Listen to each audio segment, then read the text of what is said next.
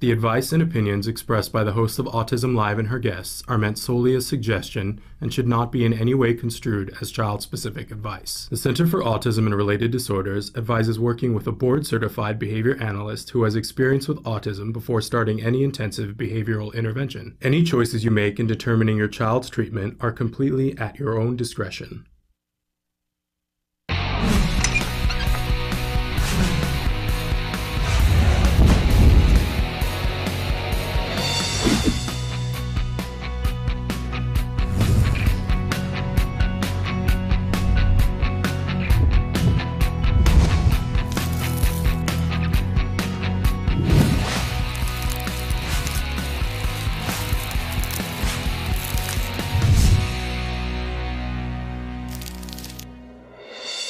Good morning and welcome to Autism Live. I'm Shannon Penrod and we're webcasting to you live from the Center for Autism and Related Disorders headquarters in Tarzana, California.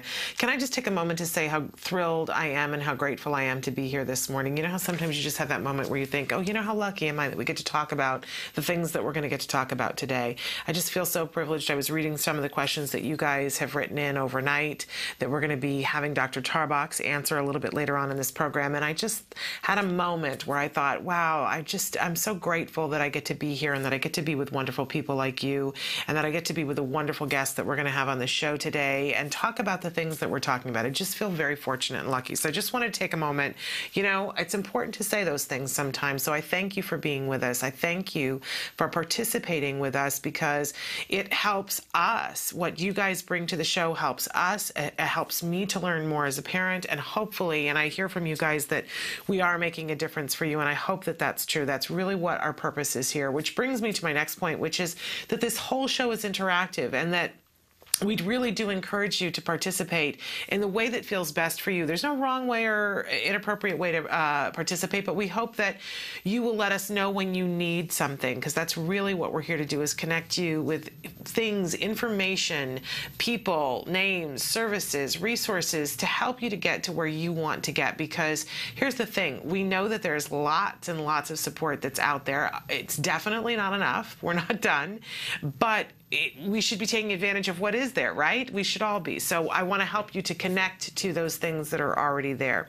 And in doing so, I learn a lot along the way. You guys are teaching me, and I appreciate you so much.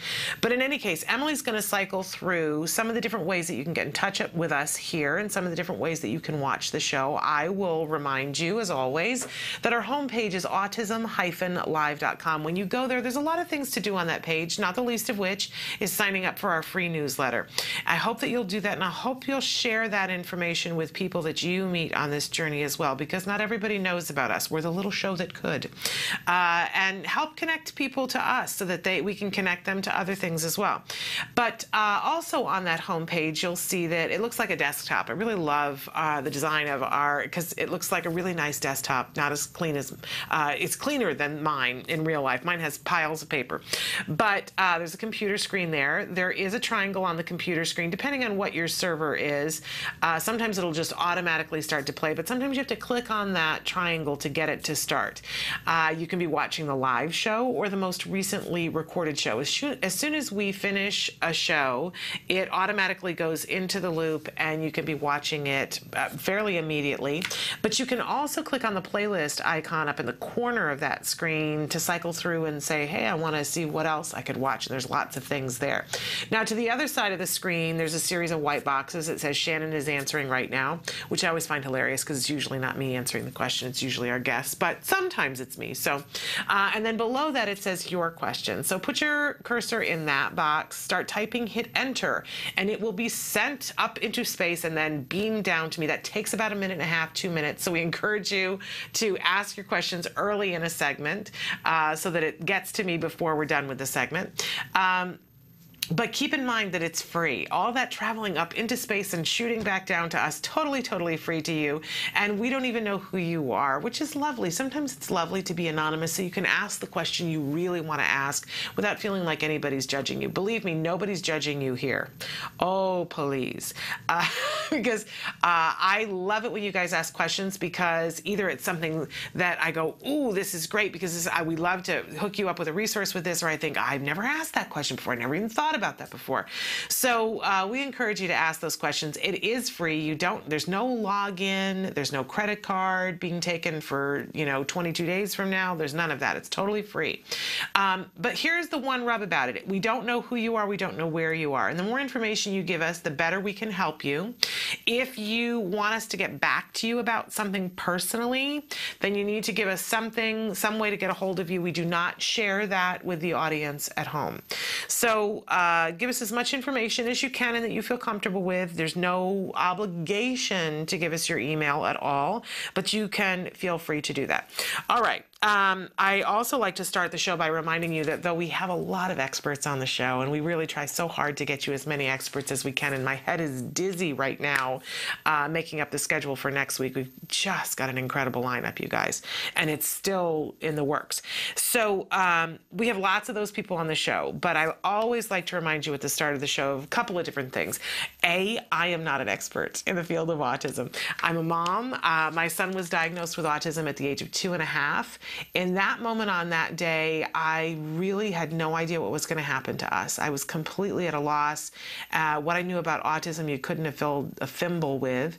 And I have learned many things along the way, and I learned a lot of them from parents and a lot from experts, but I make it my mission to pay forward the fact that I got information. I want to hook you up to information because I know what it meant to us. My son is now 11 years old.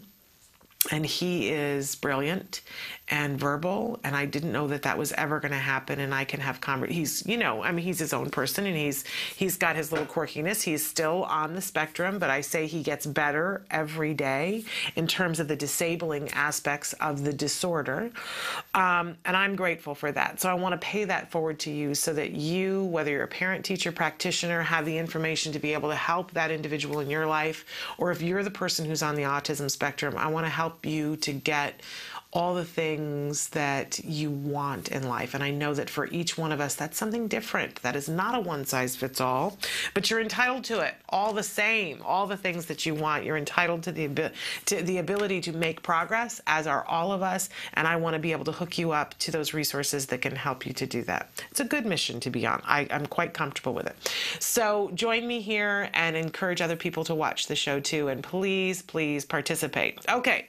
The other thing that I like to remind you of, and I don't remind you enough, is that even though we do have experts on the show, nobody can give individual specific advice, right? That would be a disservice to the individual, but we can point you in some directions, which is a really good thing. Okay. So we like to start every morning with something we fondly refer to as the jargon of the day. Yes, the jargon du jour. This is when we take on one word, one phrase, one acronym. We try to make sense of it by giving you the actual definition, which sometimes has even more jargon, makes you want to pull your hair out sometimes. And then we give you a working definition to really try to give you a user-friendly term. Sometimes that makes our experts break out into hives because it's not completely accurate, but you got to get an idea of what we're talking about. We have to crawl before we can run, right? So that's what we do. And I find that when we understand the jargon terms, we save time and money. And hey, when we're trying to make progress, time and money are very valuable tools. So here we go. Our term for today, one of my favorites, I think it was my first autism jargon term besides autism that I ever had to learn. And it is antecedent. What? An antecedent. Okay, so let's take a look at our actual definition for antecedent. Antecedent is anything that occurs or is present immediately before the behavior of interest. Okay, all right, that I understand all those words, but what does that really mean in my life? And so we go on to our working definition, and it's what happened before. Okay, we talk about ABA, Applied Behavior Analysis, and learning the principles of ABA. Because ABA is something, honestly, I believe it's something we should start teaching the principles of ABA in kindergarten. In some ways we do, but mindfully teaching the principles of ABA, because ABA is something, it's a science about behavior that helps to make all things better. And it just so happens that it works in the field of autism too. But when we look at ABA, the principles of ABA, we start to talk about a three-term contingent, or what I like to simplify down to the ABCs of behavior. So we talk about A. The A stands for antecedent, B, the B stands for behavior, and C, the C stands for consequence. Whenever a behavior happens, there's always an A, a B, and a C, because behaviors don't happen in vacuums. Something happens and it triggers a behavior. And then when the behavior happens, there is a consequence for the behavior. And this is true of everything in all of our lives. That when, the example that I always like to use, because it's really, really easy, because it happens every single day, there's a moment in time when you're in a room and the light changes enough that you decide to get up and flick on a light switch, right? So if we think about the ABCs of that behavior that we're all engaging in, so what happened? You were sitting there and you were doing something. Maybe you were typing a letter, but something happened and you had this desire to get up and go turn the light switch. What was it? Was it mom yelling from outside the room saying, hey, you're gonna go blind? Don't sit in the dark. And that's what got you up? So that would be the antecedent in that case. Was it that the light shifted enough that your eyes were starting to strain, and so you had a moment inside internally when you went, I'm uncomfortable, so I'm gonna go flip the light switch? Or was it something else? And for every day, it might be different what the antecedent is, but there is always an antecedent. There's something that happens, and then the behavior happens. And what's the consequence for the behavior? Well, in our example, the consequence is that, you did the behavior of turning the light switch and the light came on and you went back to doing what you were doing. So in the first case where the antecedent was mom yelled from the other room and said, you're going to go blind sitting in the dark. Don't, strain your eyes like that. In that case, the consequence was mom yelled back and said, good job, or mom stopped yelling at you, right? And in the other example, when it was just that you were feeling uncomfortable and you turned on the light switch, then you got more comfortable. So there was a consequence for that behavior. Well, it just so happens that all behaviors have these ABCs. So the antecedent is what happened before. And when you start to look at challenging behavior, particularly for people on the autism spectrum, and something happens, right? And it might be that you witnessed it and you go, oh, well, my son had a tantrum. And you're talking to somebody about it and you're saying it was horrible, it was just absolutely devastating, and this and happened. But when you start to realize that tantrums don't just happen in a vacuum, tantrums are a form of communication, and we start to say, what happened right before? What was the antecedent to this tantrum? Was it that you asked him to pick up his toys? Was it that his brother slapped him? Was it that somebody came in and turned on the TV? Was it that somebody took a toy away from him? What was it that happened right before that triggered the tantrum? When you start to think of it in those terms, it is like one of those crazy paintings that they used to have that were big in the 90s that, you look at it and it looks like just a bunch of designs, but you stare at it and then all of a sudden you see shapes and you go, oh my gosh, that was there the whole time and I wasn't seeing them. That's what realizing what the antecedent does for behavior. You go, oh my goodness, that behavior isn't random at all. It happened because this happened. And then you start to look at what the consequence is and you go, oh, and look at what the consequence was. Is it something that's more likely to make that behavior happen again or less likely? And you begin to have power. Because quite honestly, as a parent and as a former teacher, I can tell you that so often we look at a behavior and we hone in on the behavior and go, I want to change that behavior. I don't care for that behavior. That behavior's not working for me. I want to get rid of that behavior. And that's all we focus on, right? The example that I always use is the kid who's sitting on the stool and he's banging his foot on the counter underneath. And you go, stop it. Stop doing that. Don't do that. Don't do that. Because we're crazy people and we think that's going to work, even though we know it's never worked, to say, knock it off. Stop it. Don't do that. Stop it. And then we yell, stop it, right? And maybe that stops it for a second, right? But then it will start again, right? because we have very little power over actual behavior. What are you going to do? Tie the feet together? What do you have at your disposal to actually stop somebody from doing a behavior? You can beg, you can plead, you can threaten, you can offer them a reward for it, right? But the actual behavior, you don't have a whole lot of control over unless you can physically restrain somebody, and who wants to do that? But the thing about it is that you do have control over antecedents. You can change the equation by changing the antecedent, and you have control over the consequence of it. That if somebody's doing something just to drive you crazy, they're poking you, and every time you go, it's making me crazy, they enjoy it. Well, if you stop having the reaction, which is the consequence, it's going to shape their behavior. So antecedent is so important, and as a parent and as a teacher, I gotta say, it was a big mind shift for me about, okay, what is happening right before this behavior? And I've shared this before, that whenever I go to school and they say, oh, something happened today, and I always say, what happened? And they'll say, oh, well, this and this and this. And then my next question is always, what happened right before? Because it's going to inform. Or earlier this year, the teacher said, oh, we had a problem today. This one student and your son got very upset and broke his pencil. And, this is shocking to me. This is personal property. This is not okay. And I said, what happened right before? And she said, I don't know.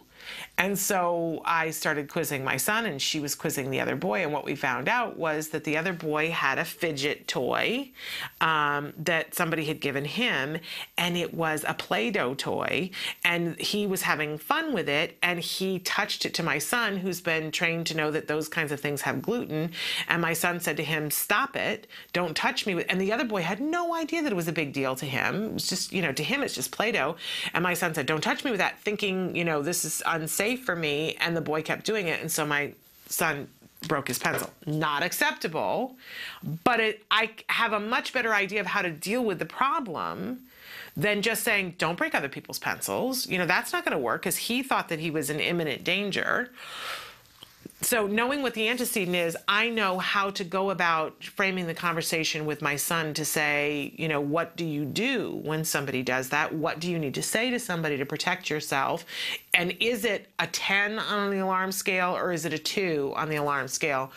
And so there's no more pencils breaking. If I had just said, don't break people's pencils, he would have said, okay, but the next time the kid touched him with Play-Doh, he would have broken his pencil again. So antecedent, so important.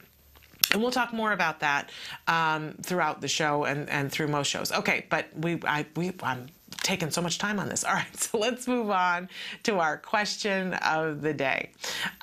We always ask you guys a question. We love it when you check in on Facebook. So I want to know from you today, if you could help anyone, who would you help and why?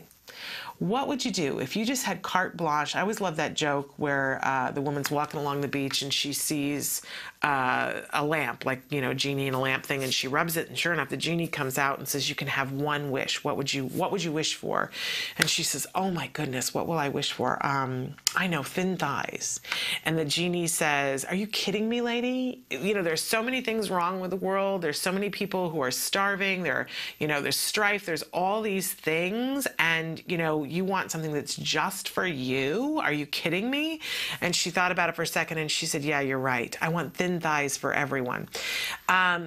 Right? But if you could help one person, who would you help and why? It's a pretty fun kind of thing to think about. And I would have a terrible time picking who to help and why, but I think I have a good idea of who I would help, because it's somebody who helps so many other people. So, and I'll just leave it at that. But it's a fun kind of thing to think about. Oh, if I had the power. And of course, what it does for me is it frees up, well, I have the power every day if I choose to help people. And so this doesn't have to be a faraway fantasy. I can help somebody today if I choose to. And then that gets empowering. So I hope that you guys will write it in and say who you could help if you could help anyone. All right. We always have a topic of the week. And our topic this week, if you haven't figured out already, is we're talking about making a difference, how we can all make a difference for ourselves, for our families, and for our community and our world.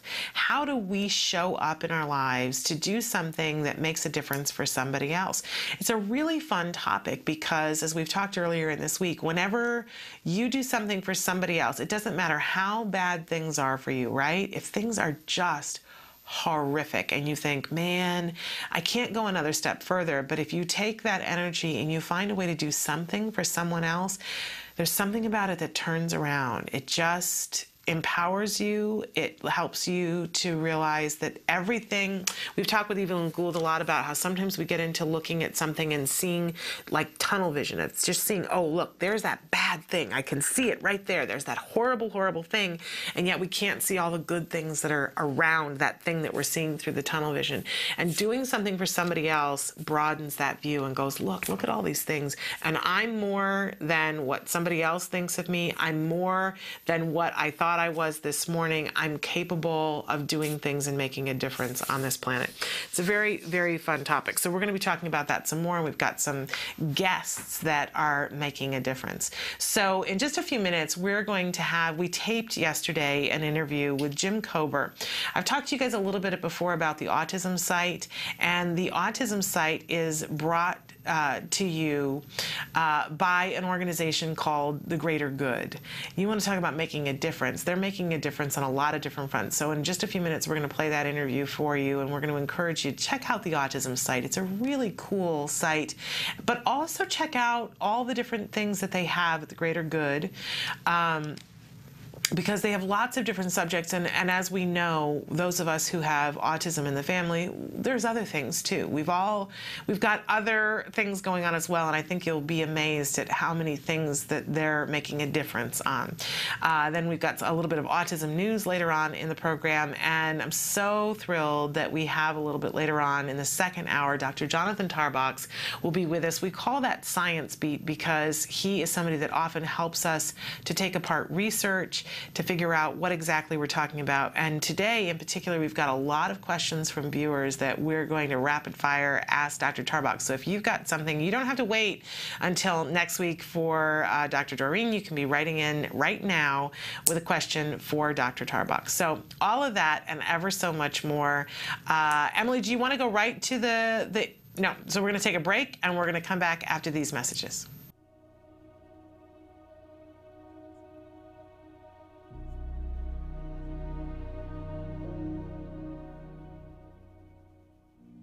Hello there, fellow activist. You're an activist because you're making the world a better place for someone living with autism. Now on Autism Live, you learn all about your children. You learn about their bodies and their brains. But this empowerment moment is all about you.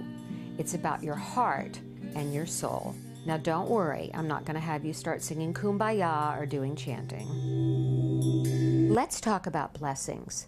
One of the blessings of living with a child with autism is learning to love them unconditionally. Learning to love them despite all the ups and downs, all the sacrifices. In fact, you learn to love them more so because of them. I call this my empowerment prayer. God grant me the wisdom to see my disability as an opportunity, the courage to love my child unconditionally, and the faith to live a life of purpose. So going from the sublime to the ridiculous, I have a little song for you today. It's a rap song, so I know that an old or, middle-aged white woman rapping just doesn't seem right, but I'm gonna go for it anyway. My style is a little like Nicki Minaj meets Dr. Seuss. Nancy's Autism Rap. It's just a diagnosis, your life's not over. Don't lay there like a dog, get up, Rover. You say your head is spinning with GF, CF, ABA, IEPs, and neurofeedback? Autism tough, that much is true, but you'll survive because you're you. Your life's not over, it's just begun, so walk out that door and go be someone. More Dr. Seuss than Nicki Minaj. Until next time, stay strong and keep the faith. We have a very special guest who's joining us via Skype right now, Jim Kober, who is the program manager at greatergood.org. We're very excited to have him with us. We've been talking to you a lot about a really wonderful site called the Autism Site that shares lots of information and lots of hope. And Jim is with us to talk not only about the Autism Site, but about their parent company, greatergood.org. So first of all, Jim, we want to welcome you to the show. Oh, thank you so much for having me. I'm very excited to be here. Well, we're really impressed with what you guys are doing, and we want to talk about both the Autism Site and Greater Good, but let's start with Greater Good. What is the mission of Greater Good? Sure. So the mission of Greater Good, we're really devoted to improving the health and well-being of people, pets, and the planet all over the world. I love this mission, and I have to say that, we found you, and I found you through the Autism Site, because, of course, that's of interest to us. But in looking at the site and saying, this is a remarkable site that's a great, great resource, that you just share so many different things, and then wanting to know who's behind this, because we wanted to get in contact with you guys, and seeing the vast array of things that Greater Good covers, that it's not only just the Autism Site, but you have a site for diabetes, you have a site for breast cancer, you have a site for animal welfare, for veterans. I mean, the list goes on. It's sort of anything that is a worthwhile cause. You guys seem to be doing a really good job of covering. Yeah, certainly, and we continue to try to build that up. I think right now we have 11 causes amongst those that have you named, and of course, one is the Autism Site, and those are through greatergood.com, our partner greatergood.com. We're the charitable partner of greatergood.com. Well, Jim, maybe let's talk a little bit about the charitable part of that, because not only are you having these wonderful sites that provide all this information, but you're taking it a step further. So tell our viewers how you do that.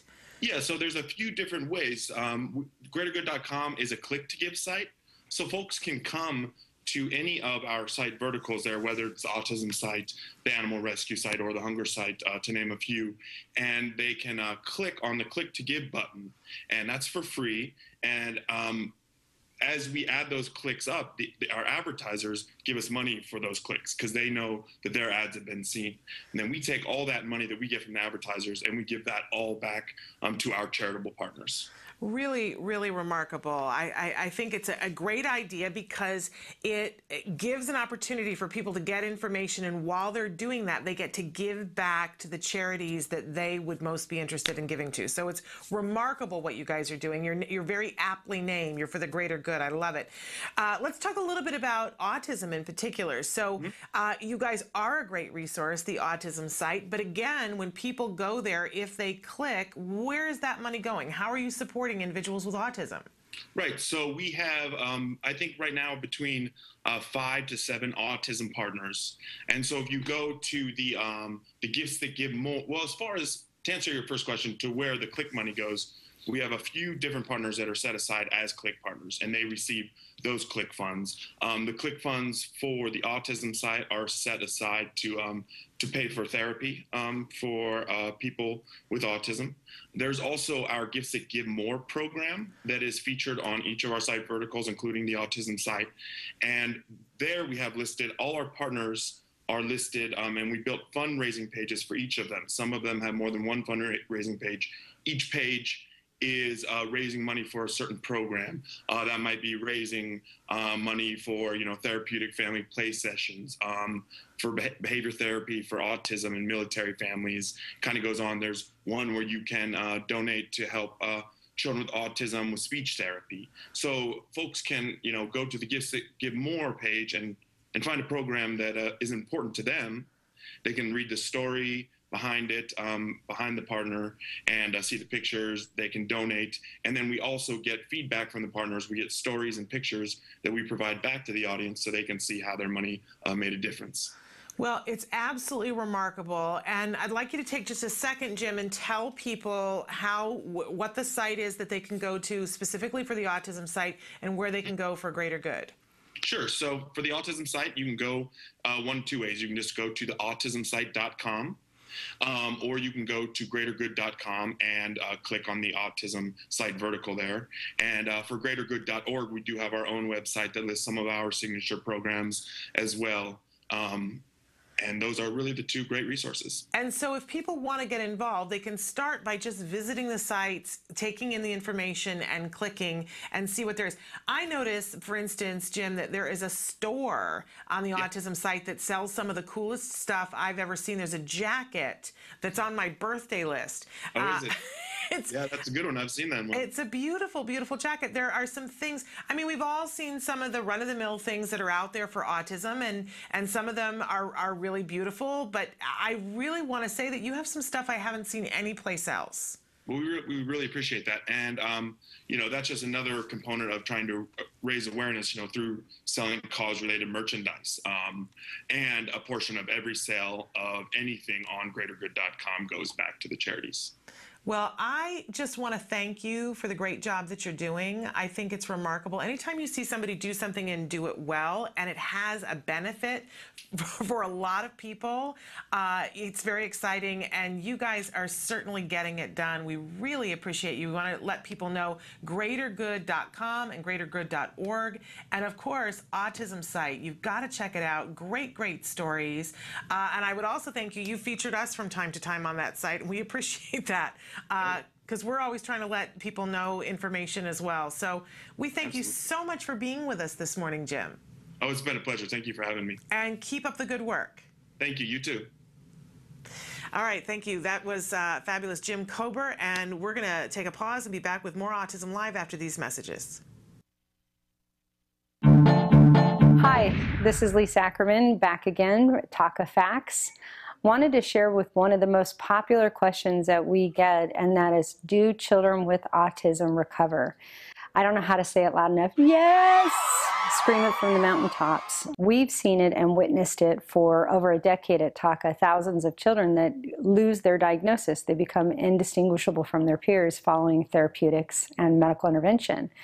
And in 2013, the NIH, the National Institute of Health, agreed. They studied children that had an autism diagnosis and did an in-depth analysis, and yes, so showed that children with autism actually can recover. And what I'm so excited about is the odds are in your favor. The study concluded that 10 to 20% of children with autism will recover after intensive early intervention and therapeutics and medical intervention. You may be thinking, wait, 10, 20%? That doesn't seem like a big number. Let me tell you why it is. For decades, we've been told autism is a no hope, nothing you can do. And what we know today is, yes, there is hope. So now that people know that recovery is possible, it's actually an option that can happen for families that, you know, put what they can into the journey and, God willing, get their kid through the other side so they can live their lives in a beautiful way. I'm excited to share with you that recovery is possible. So now we can all shoot for that together. Welcome back. Okay, lots to talk about here. So first of all, you saw the interview with Jim Kober, so I hope that you'll check out Greater Good and you'll check out the Autism Site. You know, one of the things he talked about are those click-throughs that when you go to the site and you get it out, it says, you know, click here to donate money, and then what literally what happens, because, you know, you think, well, how is money going to go there? But every time somebody clicks it, it lets potential advertisers know people are watching this and people care, and they're willing to pay to advertise on the page. So that's how that works, and it goes to autism treatment. So, you know, definitely check that out, and definitely check out their store. Love some of the stuff they have there. Really, really. So we thank Jim Kober, we thank the Greater Good, and we thank the Autism Site. And then you just saw Lisa Ackerman from TACA. We love Lisa. Bless Lisa. And Lisa was supposed to be with us this week, but she had other things to do. And sometimes, you know, I just want everybody to know that we have guests that are sometimes lined up to the show, but they are people who are working in the field of autism and helping other people. And sometimes that means they can't be here. And sometimes it means they can't be here last minute, and, you know, bless them. So anyway, we send our love off to Lisa, and I'm glad that we just aired that segment because we had a question that came in overnight. It said, "Hi, Shannon. I recently visited a biomedical doctor for my son who has autism. She recommended a lot of supplements for my son, and it's overwhelming. She highly recommended chelation to remove heavy metals, Nagalase shots for his white blood cells, and naltrexone cream for self-injurious behaviors. Honestly, I'm not familiar with any of these treatments, and I'm afraid to try them. Do you or any of your viewers have any experience with these treatments? Thank you. I just want to hear from a parent, and they sent their email address. Okay, so what I want to say to you is I am right there with you. The whole biomedical thing overwhelms the you-know-what's out of me. And so here's what I want to encourage you to do. It's good to ask questions. You should never take on face value what anybody says to do, because it is up to you as a parent to research and know whether it's something that is appropriate for your individual child. And I really encourage you to find out, what is right for, like, if this is just things that they prescribe to every single patient that they come in, or is this for your particular child? And was it based on blood work that they pointed to and said, hey, here is why this, and here's the study to go with this? You really have to do your research, right? And that's overwhelming, as you said. So I really want to encourage you to get a TACA mentor. Yay! TACA is an amazing organization. You just saw Lisa on the show, and you can go to tacanow.org to find out more about them. But Lisa started TACA as a parent who needed to know more information and wanted to get information from other parents and to say to people, have you seen this? Do you know about this? And it has grown into this beautiful, beautiful organization. And one of the many things that they have, in addition to having resource guides, is that they have a TACA mentorship program. These are parents who have been there, done that, and gone through training to be able to help you on your biomedical journey, so that you've got a sounding board, that you can call somebody up, and it doesn't cost you anything, and you call them up, you get assigned a mentor who's right for you, and you call them up and you say, hey, I went to the doctor, or I'm going to the doctor, and I want to know, like, how do I organize my stuff so I get the most, because it's expensive, so expensive. And then I got the test results back, and what does this mean? And she says she wants to do a heavy metal chelation, and she wants to do it in this way. And when I say to you guys, this is important stuff. There are treatments that are out there that are available to our kids that can help them in their progress that they might need medically. And there are some treatments that are out there that are not tested, and you need to know the difference between the two. You need to talk to somebody who's been through it to understand that if this happens, then I need to do this. This is serious, serious business. So I want to encourage you to get one of those free TACA mentors. Go to tacanow.org. You'll have a sounding board. You'll have somebody to talk to. You'll be hooked up to a wider group of people who have done these kinds of treatments. And I will tell you that, we went to a doctor who wanted to do heavy metal chelation. And I personally, for my child, after looking at his test results, did not feel that that was right for my child. And it scared me. I know other people that have done it under specific doctor care, under very specific constraints. I did not want to do it. So that was my particular choice. The other things that you're talking about, I am not familiar with. So you want to be talking with, now if Lisa were here today, Lisa would have many things to say about these things. And she is an encyclopedia of knowledge, as are so many of those TACA parents and those TACA mentors who are trained to do that. So that's available to you. I hope that you will use that. We're going to take a break and come back with more of Autism Live after these messages.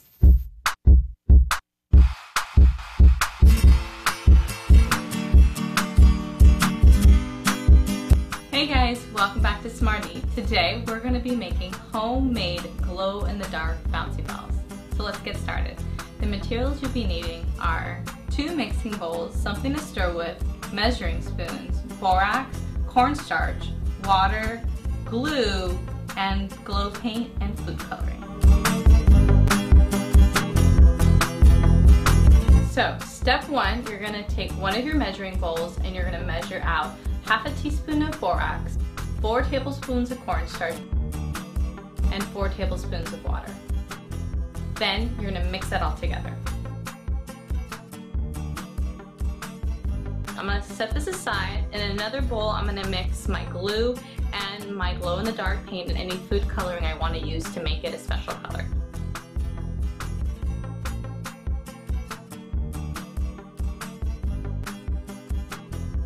I have 2 separate bowls with the mixtures in them. Now I'm going to put them together, letting them sit for the next 15 seconds, and then I'll stir them together. It's important that you let them sit for a moment before stirring so they can do their magical thing. Now that the 15 seconds is over, I'm going to stir together the mixture, making sure to stir thoroughly until I can no longer do it anymore. You'll see what I mean in a second.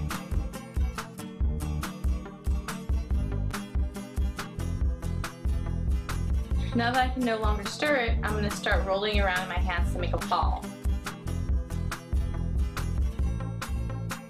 And voila, very own homemade bouncy ball. Woo!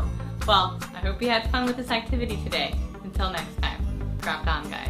And you see me flying by your side. Welcome back to Autism Live. We've been talking this week about making a difference and how important it is for each one of us to make a difference. I want to start by saying that, you can't give away what you don't have. So the first thing that we always have to do is take a look at, are we giving to ourselves and are we giving to our family? Because again, it's sort of my mantra, we can't give away what we don't have, right? And when we do try to give away when we don't have, what it leads to is resentment. So first start by asking yourself if you've been kind to you. And last week we did a whole week on taking care of self, how important that is, how important it is that we model that for our kids. So you got to ask if you want to give time. Donating time is a really important thing to do. Lots of people will donate money, and that's fine. There's nothing wrong with donating money, but donating time is a really valuable resource as well. But if you're going to donate time, do you actually have the time to donate?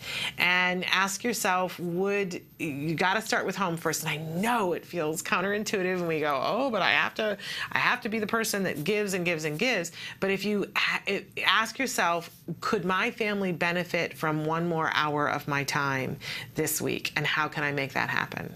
That's the first best place to start to make a difference. And I think you'll find that if you donate that hour to yourself and to your family, it will grow exponentially, and then you will have time to give to another organization.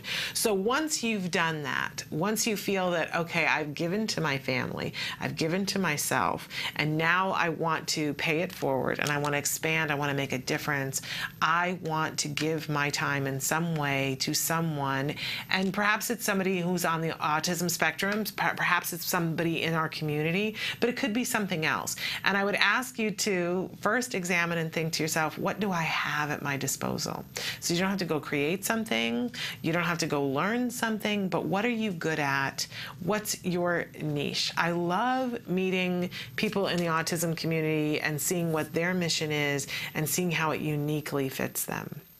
Nancy Alspaugh Jackson and I will go someplace together, and people have referred to us as the Lucy and Ethel of autism. I am the Ethel. I want to be very clear about that. She is the Lucy. She's a wild woman, and I'm always saying, we can't do that. We'll go to jail. We have to be in line for the carpool at 3 o'clock, Nancy. So in any case, it's very interesting when we both look at our journey, how we found our individual niches in autism, and it's fascinating to me to hear from other people what their stories are. That, think about what would you like to do? What are you drawn to? What's right in front of you? We heard the other day on Tuesday from somebody who has started a social skills group and serves as a big sister to girls who are on the autism spectrum. What do you have that could make a difference for somebody else? And again, it may be money. Bless you, bless you, bless you if it's money, but don't forget that time is an essential thing, and it can help so many people. Just giving attention to someone, in positive attention for good things, can sometimes make a world of difference. So I encourage you today, as you move through today and the rest of this week and the weekend, to think about, you're already making a difference. You absolutely are. Do you need to spend that hour with your family, or is there a way that you have some time, energy, or talent to donate somewhere in the spectrum? And if you need help, sorting out what it is and who it is that you help, remember, we're a resource here. So if you email me and say, hey, I'm really good at this, I'm an excellent sewer, how can that help somebody? I've got some people who need some weighted blankets and need somebody to work on that. I'll hook you up. Or families that are trying to figure out that their child will perseverate on the snaps in the front, and so they need to figure out how to get a pair of pajamas that doesn't have the snaps in the front, right? There are all kinds of things. So no matter what the talent is that you have, I'll bet we can find somebody to hook that up with. So if you can't find it on your own, write to us here and we'll be happy to connect you. We're going to take a break and be back with more of Autism Live after these messages. What is autism? What is autism? What is autism? What is autism? What is autism? What is autism? I've been asking myself that for a very, very long time. Let me think about that one. Trying to, Jeez. Let me think. Oh man, that's a rough one. Yes.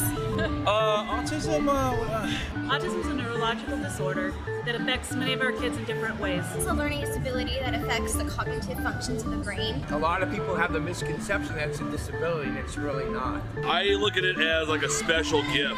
When one person thinks differently from another. It's an opportunity for everyone to learn to understand someone that's a little different than them. Autism is the ability to educate. They're given so much talent in different areas.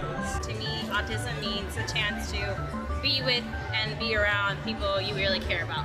Autism is beautiful. It's a way of seeing the world differently. It's always unique, totally intelligent, and sometimes mysterious. Happiness that comes out of my son's hard work. It's a movement. Unpredictable. That's right. Awesome. Love. The field I want to work in. Laughter, fun, joy. Autism is beautiful to me. I want you to remember these 3 words.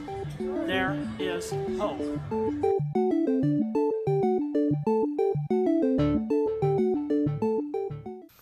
Welcome back to Autism Live. We've been talking about making a difference, and if you need a way today, one of our favorite guests on the show, Shelley Hendricks, has encouraged us in the past to take 5 minutes every day and to advocate for the autism community. So there is a bill right now, the Autism Cares bill, which formerly was known as the Combating Autism, and because we talked yesterday about how sometimes words have an effect, and the words that we choose, there are members of our spectrum, of our community, that have said resoundingly, this really is offensive to us when we keep talking about battling autism, defeating autism, ending autism, because they identify themselves as being autistic. So Congress heard this and changed the name of the bill from Combating Autism to Autism Cares. I just want to be clear with you that it's a bill that provides money to go towards research and supposedly figuring out how to provide resources for families right now. It has been compromised from the beginning in terms of what it's been able to accomplish, but that doesn't mean that we don't still need it. So we really want to encourage you today to go to Autism Votes. You can go to actually Autism Speaks and click on their advocacy tab, and it will take you to Autism Votes, and you can very quickly sign up to be able to, there are many different ways that they help you to access your legislators very quickly. If you give them your phone number, they'll call you back and connect you. You don't even have to dial your phone to one of your senators. They'll ask you which one you want to talk to. It connects you to the senator so that you can leave a message for their office. And I know it seems like these things just don't matter, because when you call, they'll say, hi, this is Senator Boxer's office. What can we do to help you, right? You say, well, I'm calling about the Autism Cares bill. And they go, yes. And you say, I want Senator Boxer to know that I'm one of her constituents, and it's very important to me that she be on board and sponsor and vote for this. And they say, okay, thank you. Can we do anything else for you today? And you say no. And you hang up, and sometimes you feel like, did that make a difference? Like, is it just somebody who's sitting there making little tally marks? And the truth of the matter is that I've been in senator's office before, and yeah, that's exactly what happens in some cases. They're sitting there making the little tally marks.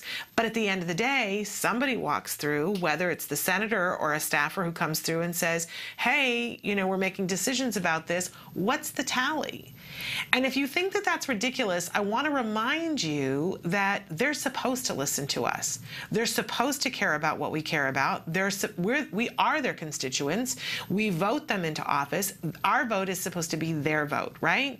So, and often majority is what rules, right? So if they're sitting there and they say, well, we've had 43 people phone us and say that they're in favor of the Autism Cares Act, and have we had any people who phoned and said that they aren't? No. Well, then that's 43 to nothing. That's not nothing. But imagine if that number were 1,043. Does that carry more weight than 43? You betcha it does. And if it were 1,043, then we're talking, right? So it's the little matchsticks that make the bonfire, and each one of us gets to be a matchstick. So I encourage you to go to autismspeaks.org, click on the advocacy tab, find the way that works best for you. And I know that they have been tireless about trying to figure out what's the best way for each individual, and they've given you choices. So figure out what that is, but take 5 minutes today to advocate. It's really going to make a difference in the next 5 years, whether we have that bill and have that funding or we don't. All right, we're going to take a break and be back with more Autism Live after these messages. Hi, welcome to Camp Discovery, a free-to-play suite of fun, interactive learning games for kids 2 and up, designed by experts in autism. Camp Discovery will open your early learner to a world of new skills, shapes, numbers, colors, locations, emotions, and more. Let's get started. Please choose a level. Objects. First, Camp Discovery's Intelligent Preference Assessment determines your child's preferred reward for choosing correctly. Okay, got it. Let's play. Camp Discovery creates a motivating learning environment for your child by minimizing incorrect responses and maximizing successful ones. Find the shoes. Respond correctly and your child is rewarded with their favorite animations. You did it. Respond incorrectly and our unique prompting system guides your child to the correct answer by making it the largest choice. That's not it. Try again. Way to go. Continue to answer correctly and the size gradually reduces until the child makes the correct choice independently. You win. Success! Rewards motivate learning. Complete a round and your child is rewarded with a fun mini-game. Track your child's progress with easy-to-read graphs. Multiple settings options allow you to customize Camp Discovery to your child's unique needs. All this in one single app, the Camp Discovery app, available for free on iTunes, Google Play, and Amazon Store. Welcome back to Autism Live. We promised you a little bit of autism news, and on Thursday I love to leave you guys with a good taste in your mouth for the weekend, right? So we've got a feel-good story for you that came out yesterday. There is a camp that's called Freedom and Elements, the Freedom and Elements program. It's in Chico, California, and it's a camp that helps individuals who are on the autism spectrum, but apparently does ever so much more than that. It also serves as a summer school class for teachers training in special education. So twofold here. It hadn't been able to run for the last 3 summers because it was so expensive. But yesterday, they received donations from 2 different companies in Chico totaling $15,000. And so they're absolutely ecstatic. So a giant came from Clean Right, Build Right. We want to say to Clean Right, Build Right, way to go. Really remarkable. And then also they teamed up with Farmers Insurance and raised money through a golf tournament. They're able to give 13 students the chance to live a college life at Chico State for 3 days. The university allows them to stay in the dorms, eat at the cafeterias, and explore their talents. The students organized and performed a musical for their friends and family in 3 days, which is pretty amazing. So the $15,000 that Rebecca Little, who is the Chico State professor and the camp organizer, says it's going to pay all of our bills for this year, and it will help a little bit for kickstarting next year's camp. So we're very excited to receive the check. Staffers said camp expenses are about $10,000 each year. The camp also, as I mentioned, helps teachers to learn about being special education savvy in the classroom. The organizers believe that this camp is very important for autistic children. It breaks away from their daily routine they're used to and improves on their communication skills. So we, again, want to say a big, big thank you to Clean Right, Build Right, and to Farmers Insurance in Chico, California for making this happen. Really, really, really spectacular. Those are the kinds of, and you know, we mentioned yesterday, we were talking about the Miracle Project and what a difference it can make in the lives of children. And you know, when we use those kinds of things, such as music and theater and any kind of performance art, it not only has a lasting effect for the members who participated in it, but again, for the audience.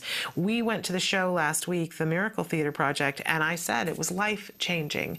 And there were many people who were in the audience who were family members of the individuals who were in the show.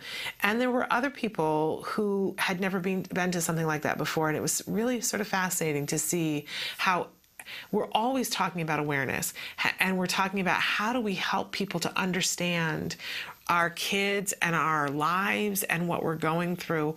And there were a couple of moments in the show, and I'm going to well up talking about it, but there was one moment in particular where they paused, and there was a young man who's largely nonverbal, and he had an aide on stage with him, and this thing had been happening on stage, and I don't want to give it away because at some point you'll want to see it, but it was really lovely. And then there was a pause, a moment, and she prompted him, and she said, "We did it." And she waited, and we all waited for a second, and you could hear everybody in the audience breathe. And this child said, "Together."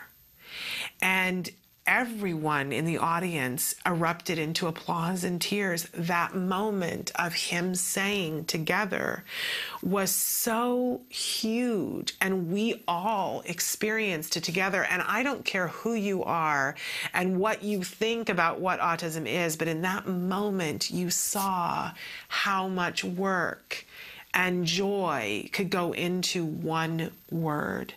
And then, as if that wasn't enough, right?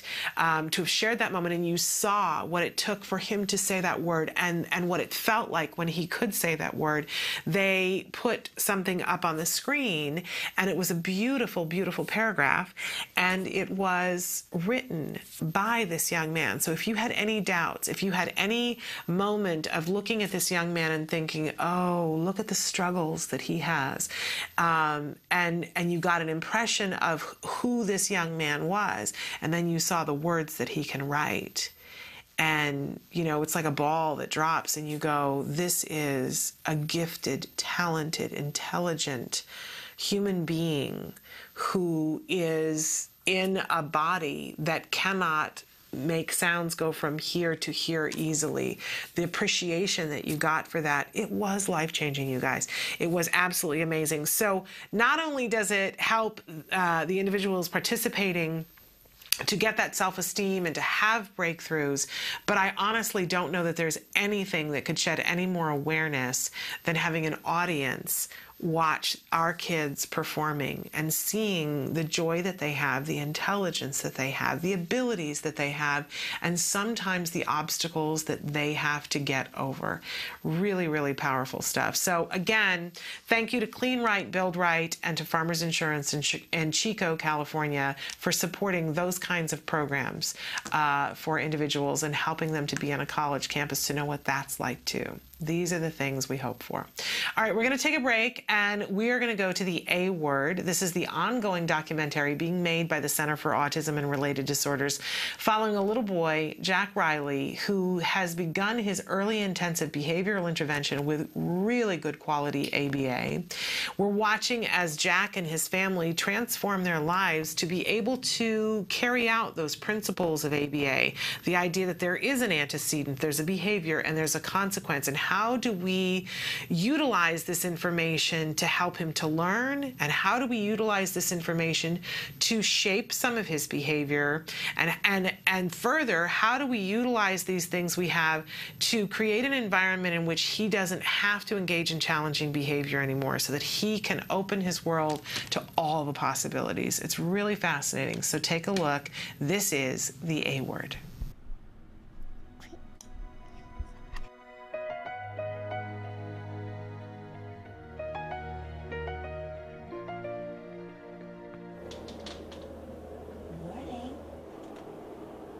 Jack Riley starts his day with Jessica and AB therapy at 8 a.m. Each session he has lasts around 2 hours, with a total amount of therapy of 40 hours per week. This includes occupational therapy, speech therapy, and ABA therapy. What do you want to play with today? Train. That's what I thought. Yay, there you go. There's trains and tracks. Nice. So what's an average of programs you try to get done in a session with a kid? I try to incorporate a lot of things as much as I can. Like, for instance, if he was playing with trains, I'd incorporate functional pretend play. So that's just basically teaching him how to play with the toy appropriately, the way it's supposed to be played, building a track and having him move, and using vocalizations. Choo-choo, let's go, all aboard, things like that. Choo-choo. All right, say all aboard. All aboard. All right. As he's so little, we're building a lot of language. It's language, language, language, all the time. So we work on banding, so having him request for things for me. What train? What trains? What track? We can also work on tacting, which is having him label, like the colors, the names of the trains. That's the trains.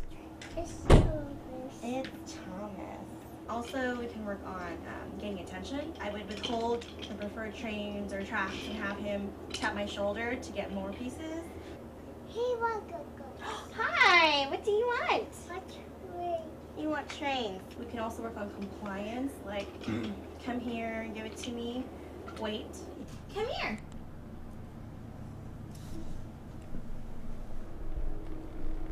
Yeah! That's such good listening. Good job, mister. So there's a lot of things I can kind of incorporate, at the same time in one sitting. And as far as his behaviors, I haven't really seen anything. Hey, sit up. Oh, just now. Yeah, with his visual stereotypy, his is just looking at things from a different angle or sideways or upside down. But he rarely engages in that except just now. What? Pickers. Huh? Hi, Suzanne. Hi, Susan. Hi. What are you doing? What are you doing? I'm filming you. So that's cool. That's cool. Can you say hi? Hi. Hi, everybody. Say hi, everybody. Hi, bye. Who is that? Jack. Jack? Jack who? Jack Riley. Where's your nose? Where's your ears? Where's your eyes? Where's your chin? Ooh. Where's your teeth? Is that, yeah. Mm-hmm. Where's your head? Where's your tummy? Okay, I'm gonna need you now. Give me clothes.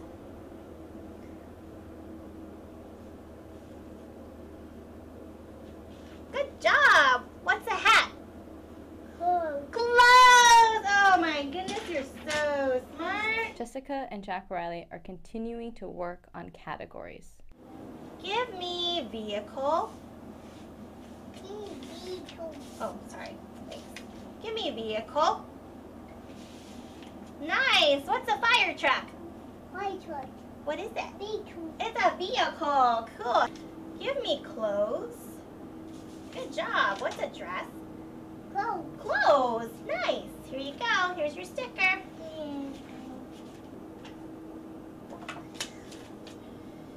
Give me furniture. Nice job. What's a table? Furniture. Furniture. Perfect. Give me clothes. Good job. What's a jacket? What's a jacket? No, what's a jacket? No. Hey, hey. What's a jacket?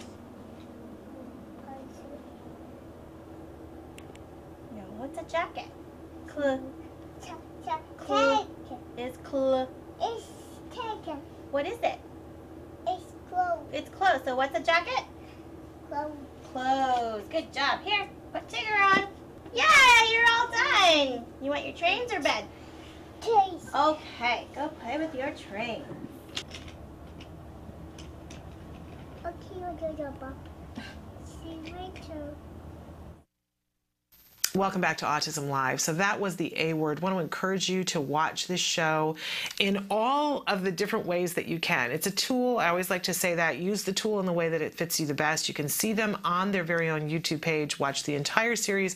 Watch one episode. Go backwards, go forwards. It really is something that if you're a family and you're about to start ABA, you can see, you know, what it looks like, realizing that it's going to be different for all families, but you're going to get a good idea of the fact that there's going to be play, like we just saw in this one. There are going to be times when the child's going to get frustrated, but that they're not being mistreated.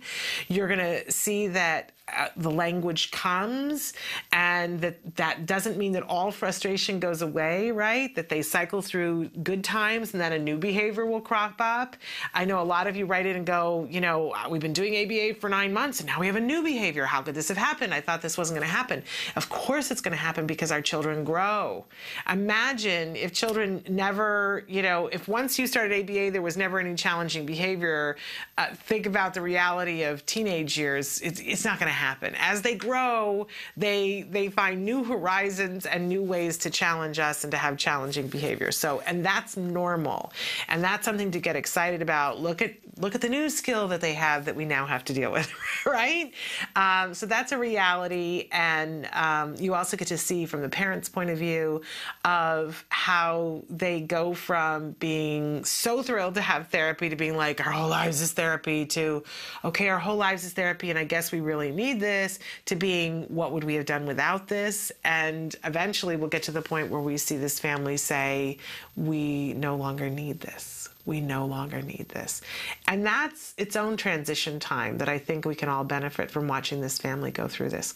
So it's really a remarkable series. I want to encourage you to watch it in the way that suits you best, again, on their very own YouTube page.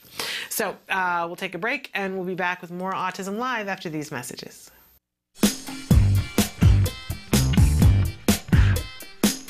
Hi, I'm Ryan with Autism Research Group. We study ways to improve the lives of kids with autism. One of those ways is teaching safety skills, such as what to do if they get lost. We hit the streets to find out if anybody knows the correct answer on how to teach a kid what to do if they get lost.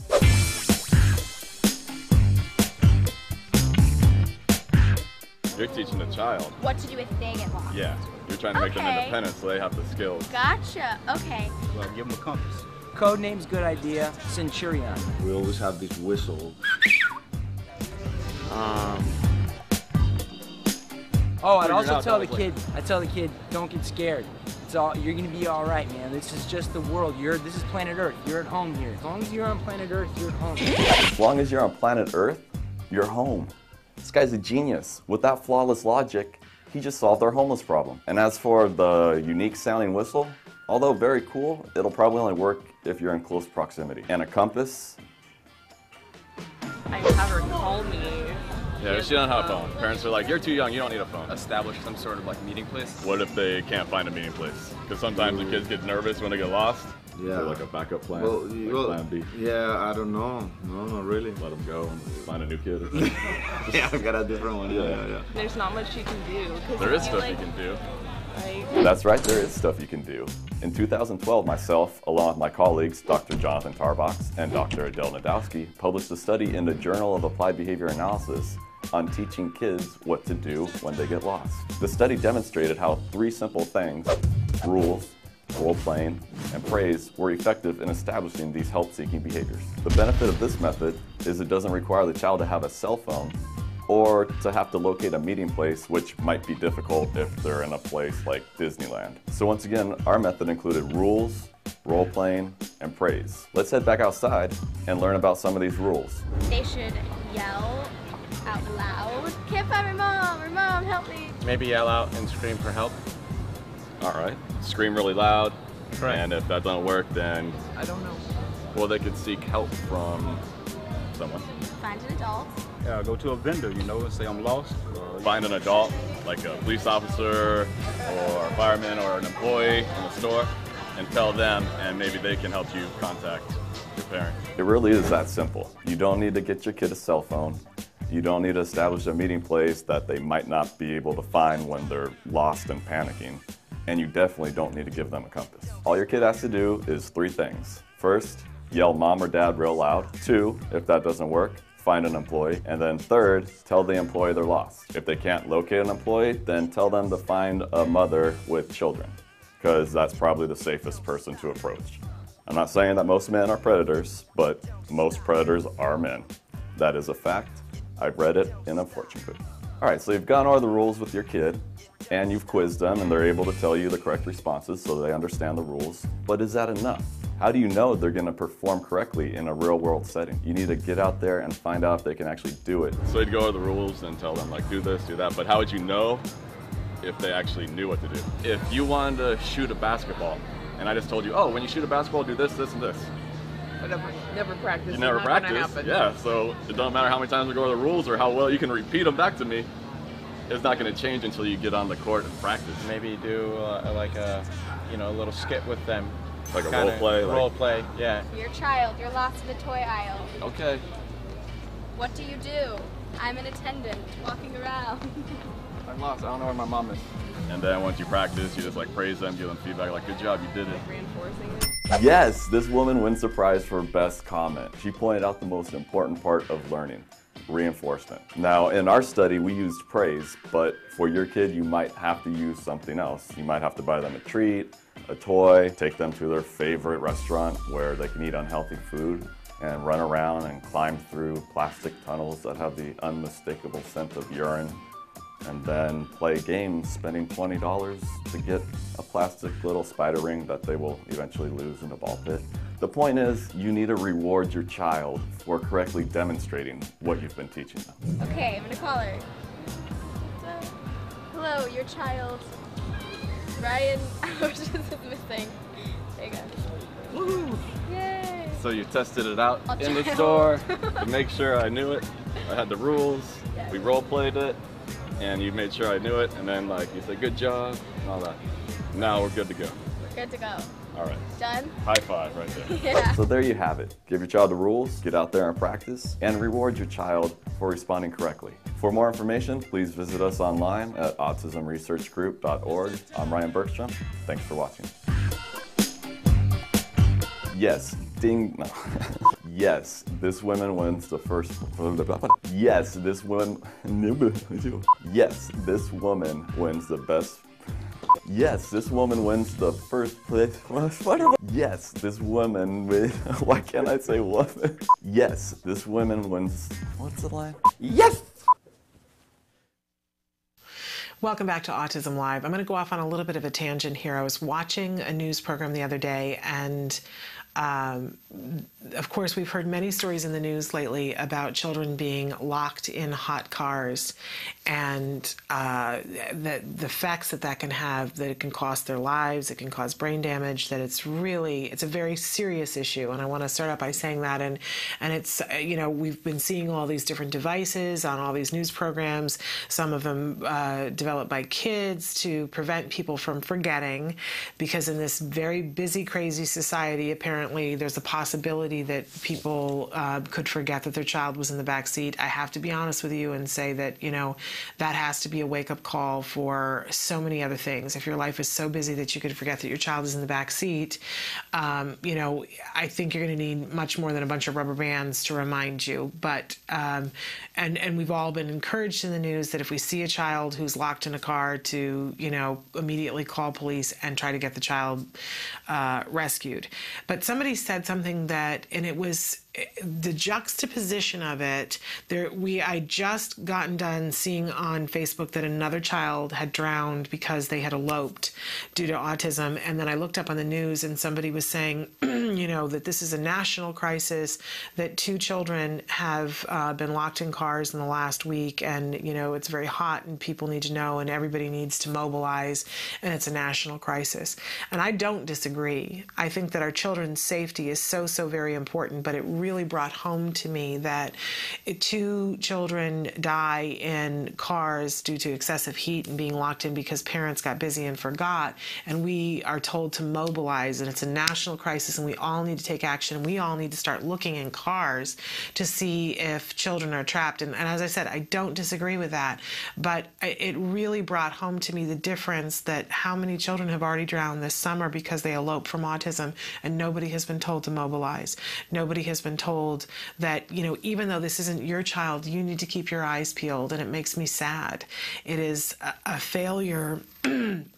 And I don't know if it's a failure just in society or, you know, it's just a failure of ignorance that more of us need to speak out and let people know. But certainly, since I have a mouthpiece here, and you guys, I know that I talk about this all the time. Anybody who's listening, if you have a child who's young and has ever eloped or you suspect might ever, please take all the actions that you need right now to ensure the safety of your child, so that we don't have another one of these tragedies.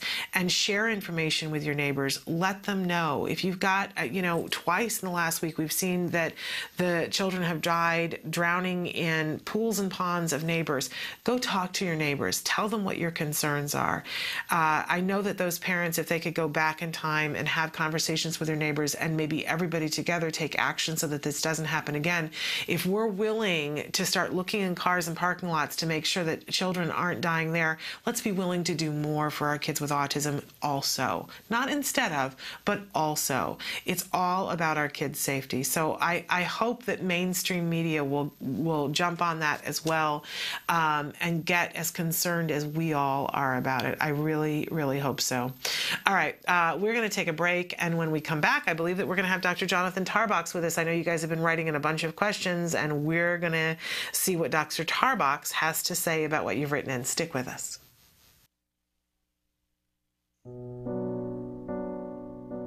When you find out you're having a boy, you always think like, oh, he's going to play football, he's going to do this and that. And then when he's diagnosed, all those things get washed away.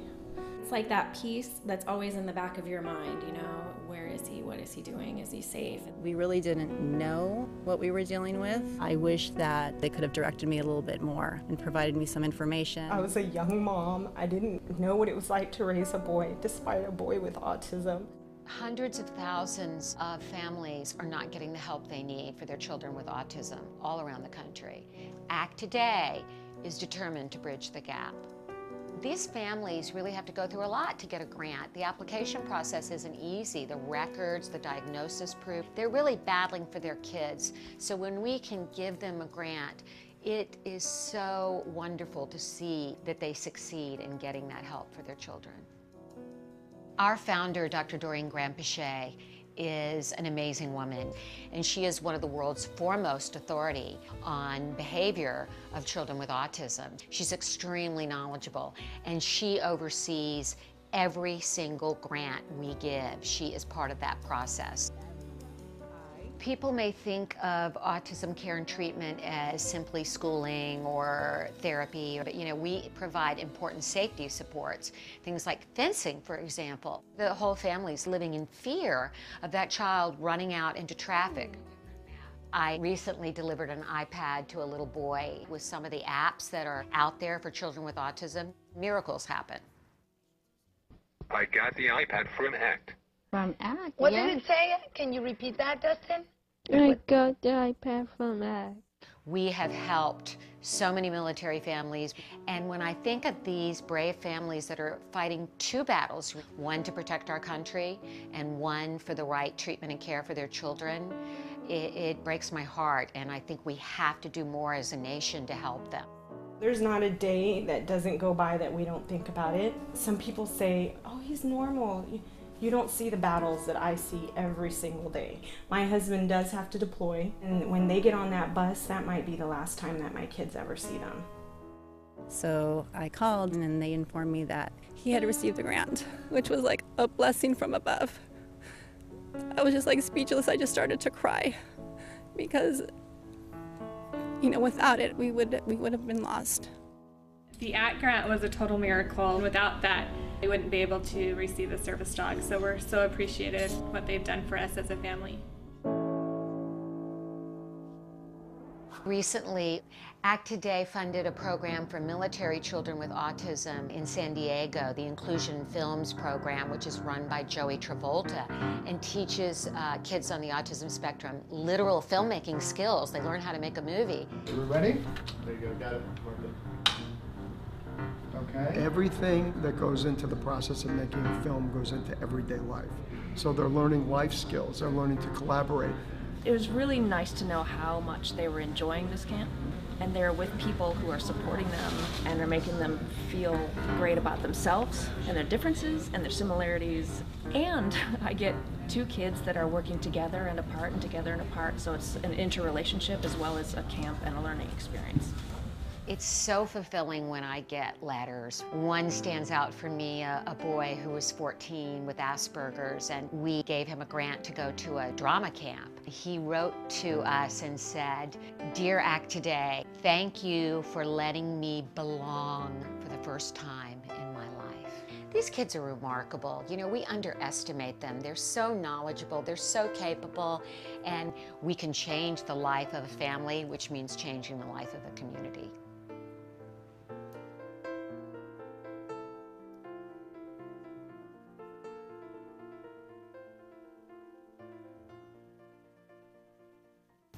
Welcome back to Autism Live. We're so thrilled and we're so lucky and fortunate that we have Dr. Jonathan Tarbox back in the studio with us. Welcome back. Thank you very much. You've been away, and we're going to talk about that a little bit later on, about what you've been off and doing, but so thrilled to have you here with us. As you guys know, if you watch the show, he is the head of research and development at the Center for Autism and Related Disorders and the director of the Autism Research Group, a very important organization that does really amazing things, helping to create research and results for people who are trying to make progress now.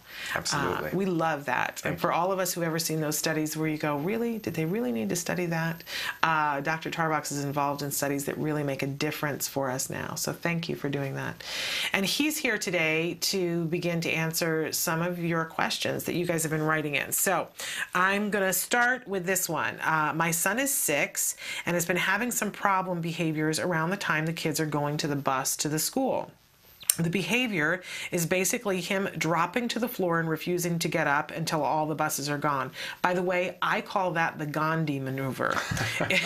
I have a friend who calls it civil disobedience. Yes, civil disobedience. It's just like they're channeling Gandhi. I have a friend who calls it spaghetti legs, but it's total civil disobedience, right. And it worked so well. The people have done it for several generations now.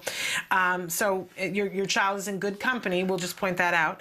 Anyway, so he refuses to get up until all the buses are gone. We found that he likes to watch the buses leave, and also possibly has something to do with him watching the wheels. He's able to stay and watch. He has no problem going in the school, but of course, this is not ideal for the staff because when it's time to go in, he's expected to be compliant and go in.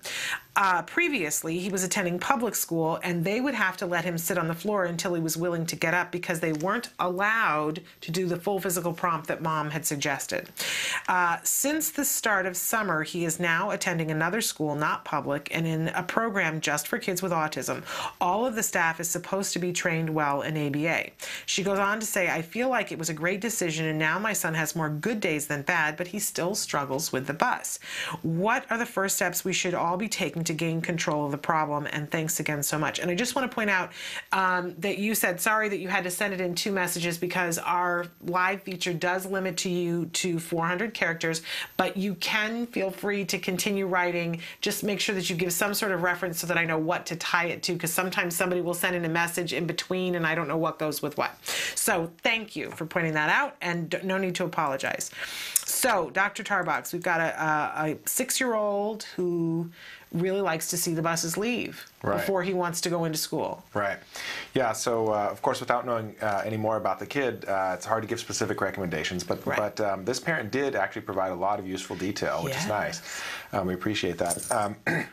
Well, the number one thing we always come back to in ABA is motivation. And so it's always about what is the kid getting out of doing the behavior that you want him to do, and what is the kid getting out of doing the behavior you don't want him to do. Right. And trying to tip the scales in your favor, right? And so she's already pointing out some potential sources of motivation for him for this challenging behavior. Yeah. Sounds like maybe watching the wheels of the bus, watching the bus leave, and so on. If that's the case, then the first thing I would do is give him some alternative way of getting a similar type of stimulation, but that doesn't make him have to not get on the bus. So for example, maybe some toy that he can look at that provides visual stimulation, maybe a book, or just anything to look at that provides some kind of visual stimulation. Could even be a toy bus that he can look at that he can carry with him onto the bus. Or even an iPad that shows a video of wheels moving. Yeah, whatever would work for the child and whatever is sort of portable and isn't going to get lost or destroyed or whatever else. But just give him something that he likes and that'll keep him interested visually while he waits in line and then climbs up onto the bus.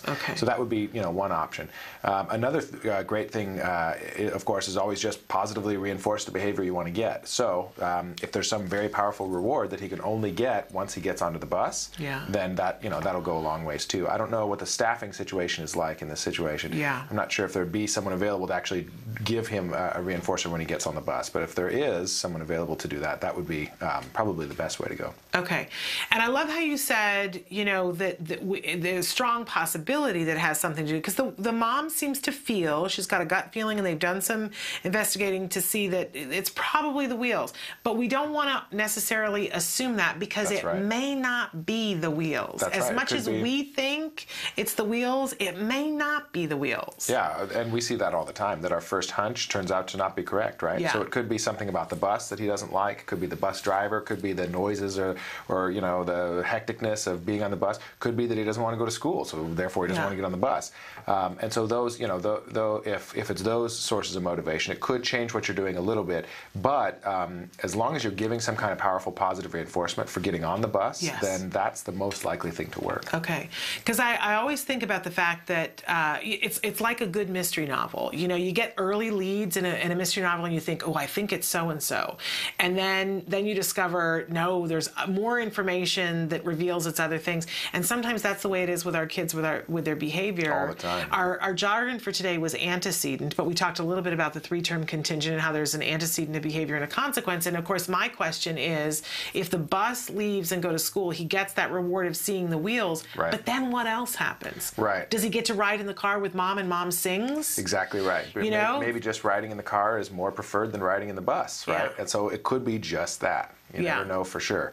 And so, and then of course, prompting him to get on the bus so that he can't escape getting on the bus would also be valuable. So if you simply don't physically allow him to not get on the bus, and then you also positively reinforce getting on the bus, you're really tipping the scales in your favor, I think. Yeah. I'm somebody that when I was in 4th grade, we moved, and I had to ride a bus to school, and I would get car sick on the bus. So I came up with every excuse in the world why mom had to drive me to school every day. And it could be that I couldn't find my shoes. It could be that I didn't feel good. Anything under the sun, I would do anything to negotiate to figure. And my mother didn't know, and I wouldn't say to her. But because of the way the bus, when it came, I could ride the bus home because I could ride in the front of the bus. But when the bus picked us up, we always had to get in the back of the bus, and I would get car sick. It took my mother an entire year to figure it out. Right? Because she, and I was a very verbal child. I had language, but I didn't want to tell her. I don't know why I was embarrassed about it, and she didn't know what to ask, so it took her an entire year. So, and there we go. Okay, so let's take a quick break, and then we'll come back with another question, and then eventually we're going to talk about where you were last week. So stick with us. The Institute for Behavioral Training provides courses in applied behavior analysis for the treatment of autism. Access IBT e-learning videos on the move and learn at your own pace.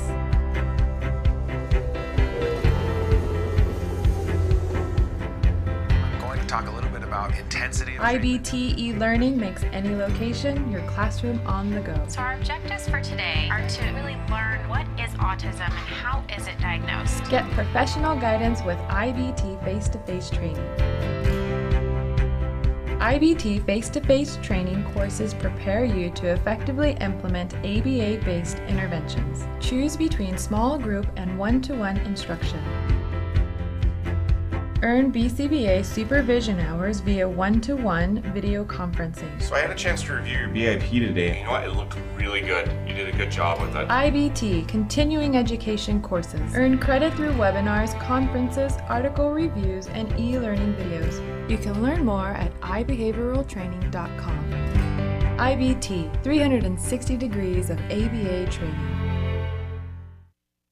Welcome back to Autism Live. We're here with Dr. Jonathan Tarbox. He's the head of research and development at the Center for Autism and Related Disorders, and he's also the director of the Autism Research Group. We really want to encourage people to check out the website for Autism Research Group. Do you still have a survey that they can do? We do, yes. Okay, so where do they need to go to find that? autismresearchgroup.org.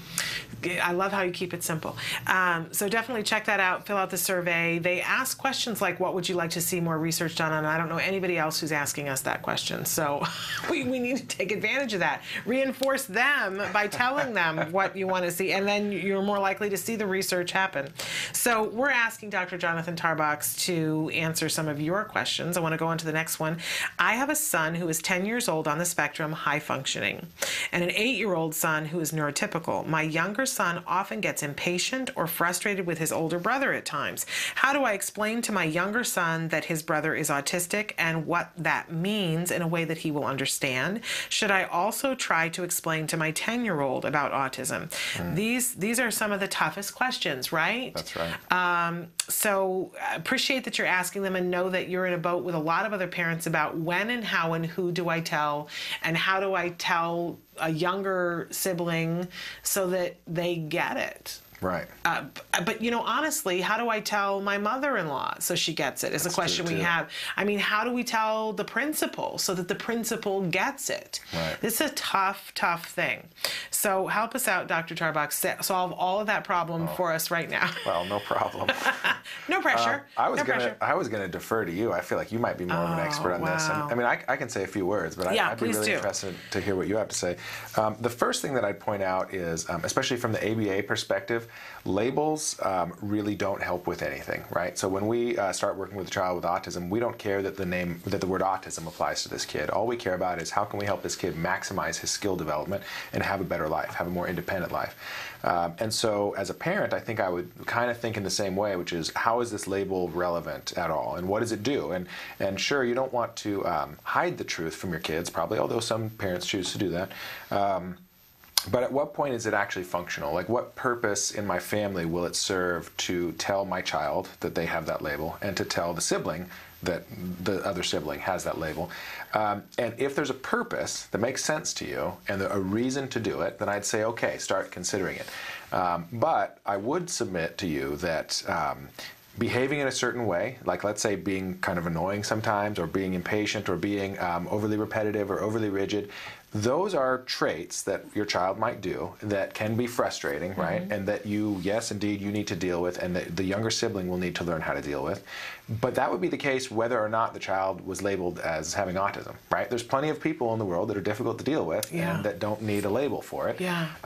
So I would consider that first. Is it really going to help my child help my younger child deal with my older child more effectively if there's a label? If you really think that the answer to that is yes, then sure, go ahead. If it's just a matter of figuring out a way for a system for them to interact more productively and more positively, then guess what? Everybody has to do that with their kids, regardless of whether or not you have an autism diagnosis. So, that's kind of the first thing that I would consider is what's the point? Like, what's the purpose of using that label, and what does that get you? And if there's a reason for it, then sure. Otherwise, I would just treat it like any other difficult sibling interaction, which, by the way, everyone deals with, right? Yeah, absolutely.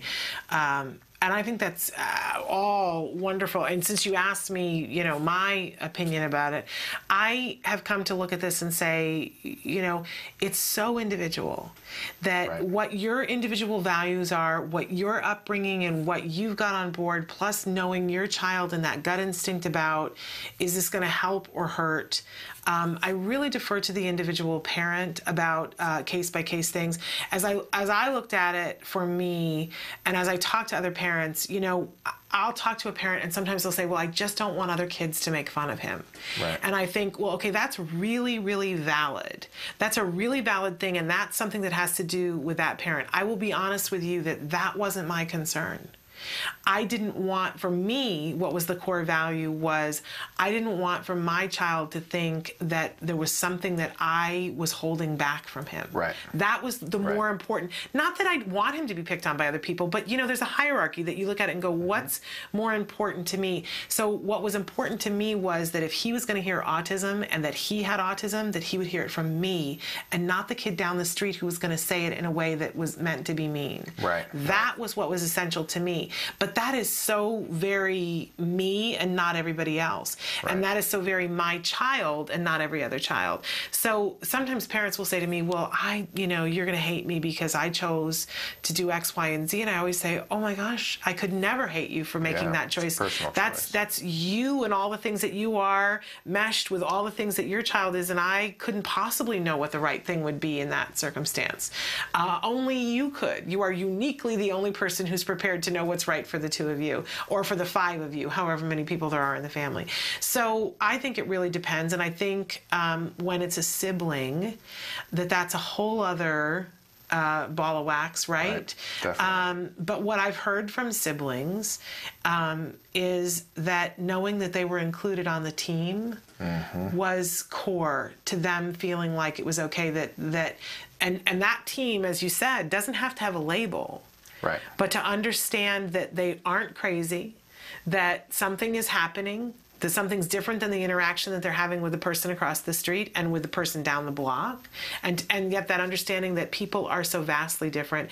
And I really go to literature and movies and plays to show that, because that's what we've always done that's been successful. When you think of Grimm's fairy tales, it was something to teach a child about things that would come later on in life without saying what it is. And there are so many opportunities to, you know, it is one of the most popular themes now in literature and in movies that people are different and we should accept them for how different they are. Absolutely. So find those films that speak to your child in whatever way. You know, it can be everything from How to Train Your Dragon, which, you know, that's the core lesson in that, to, you know, there are so many other things. We just saw Earth to Echo the other night. I didn't see it. And it's a frightening film, I will say, not for young kids, but it has a theme of people being different and accepting people for who they are, and looking at their differences as being something that's a strength, not a weakness, but having to accept them. So I would encourage you to get that younger person on the team and to give them lots and lots of, as you always say, reinforcement for getting through those moments with the person. What we see all the time is that those siblings grow up to be some of the most incredible people on the face of the planet. Yep. Yeah, way higher levels of empathy and just understanding for others and compassion. And a lot of them go into helping fields too, because they get what it's like to help someone else who's less fortunate than them. And they see the value in it. That's right. So we wish you really good luck. Actually, I have one more point to make. Yeah, sure, absolutely. Turns out that about maybe about a quarter to a third of the population could go get a diagnosis of some kind. Okay, so in other words, it's not weird to be weird. It's normal to be not normal, right? In other words, all humans are different, right? Which echoes what you were saying before. And it's not normal to not have problems. That's in fact, that doesn't even exist, right? Humans live struggle. I mean, that's what it is to be human. So there's no no such thing as like a kid who's just fine, who has no problems. There's no such thing as a human who's just normal and fine, right? So but we don't understand that, right? Because our normal like sort of cultural model or cultural way of looking at disease or disorder is you're either normal or you're X, whatever X is. And if you're X, you're not normal. There must be something wrong with you, right? And so as soon as you tell your child you have X or you are X, they immediately, not because you want them to or not because you mean them to, but they immediately tell themselves, oh, there must be something wrong with me then, right? You know, I worked with a young child, or not young, about a 9 or 10-year-old with Asperger's, and you know, he had tutoring after school, and he said to me once, well, I have tutoring after school. My friends don't have tutoring, so that must mean I'm retarded, you know. And meanwhile, this kid, you know, has a higher than average IQ, super bright kid, just has some social difficulties. And so, you know, just to hear a kid say that is just so crushing, right? So immediately he's doing what our society teaches us to do, which is be mean to ourselves, basically, right? And point out something about me is different, therefore bad, right? So if, you know, when the time comes to give your child that label, it's critical to talk about it as, like you were saying before, everyone is different, everyone could have, you know, everyone needs help in something. You can point out examples of superheroes or sports athletes that need help in some way, you know, like even the best basketball player in the world still needs a coach. He's not doing it on his own, right? You know, the head of the X-Men is in a wheelchair, you know what I mean? Like nobody's perfect. Everybody has some struggle, and so it's important to sort of frame it as that, not frame it, you know, make sure you don't frame it as that you're different or you're, you know, bad in some way. Right. It's so interesting how connotations of things that we don't even realize that kids pick up, and even our kids on the spectrum. Absolutely. That they pick up. Sometimes more so, because a lot of our kids on the spectrum tend to be very black and white. So either I'm this or I'm that. You know, it's so important to realize that. Yeah, it's a big challenge. Big challenge, but keep us posted. Let us know how it goes, what you decide to do, but realize it's really personal, and there's no wrong answer. That's right. No wrong answer at all, and it's lovely that you're already thinking about how can I make things easier for both kids. You're a good parent. You're doing a good job. We're going to take a break, and we're going to be back with more of Autism Live and Science Beat with Dr. Jonathan Tarbox after these messages.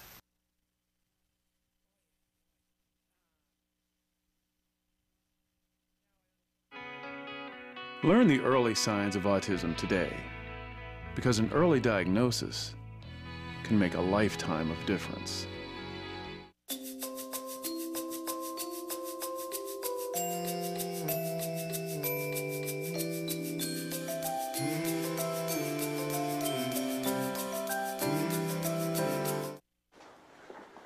Hey, I made your favorite. With real egg noodles and bite-sized chicken, Campbell's Chicken Noodle Soup is the one kids love. Good. Let's come and get this on.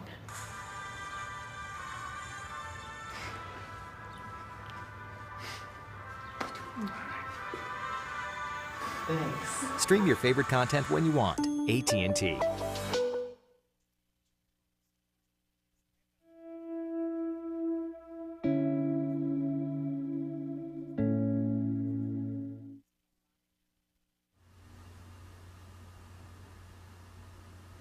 He didn't speak till he was almost 5.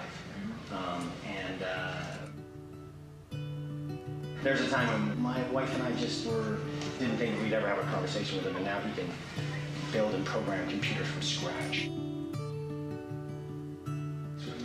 We kind of really consider Reese a huge success story. Sounds like you got a pretty good dad, too. Yeah, he is a really awesome dad.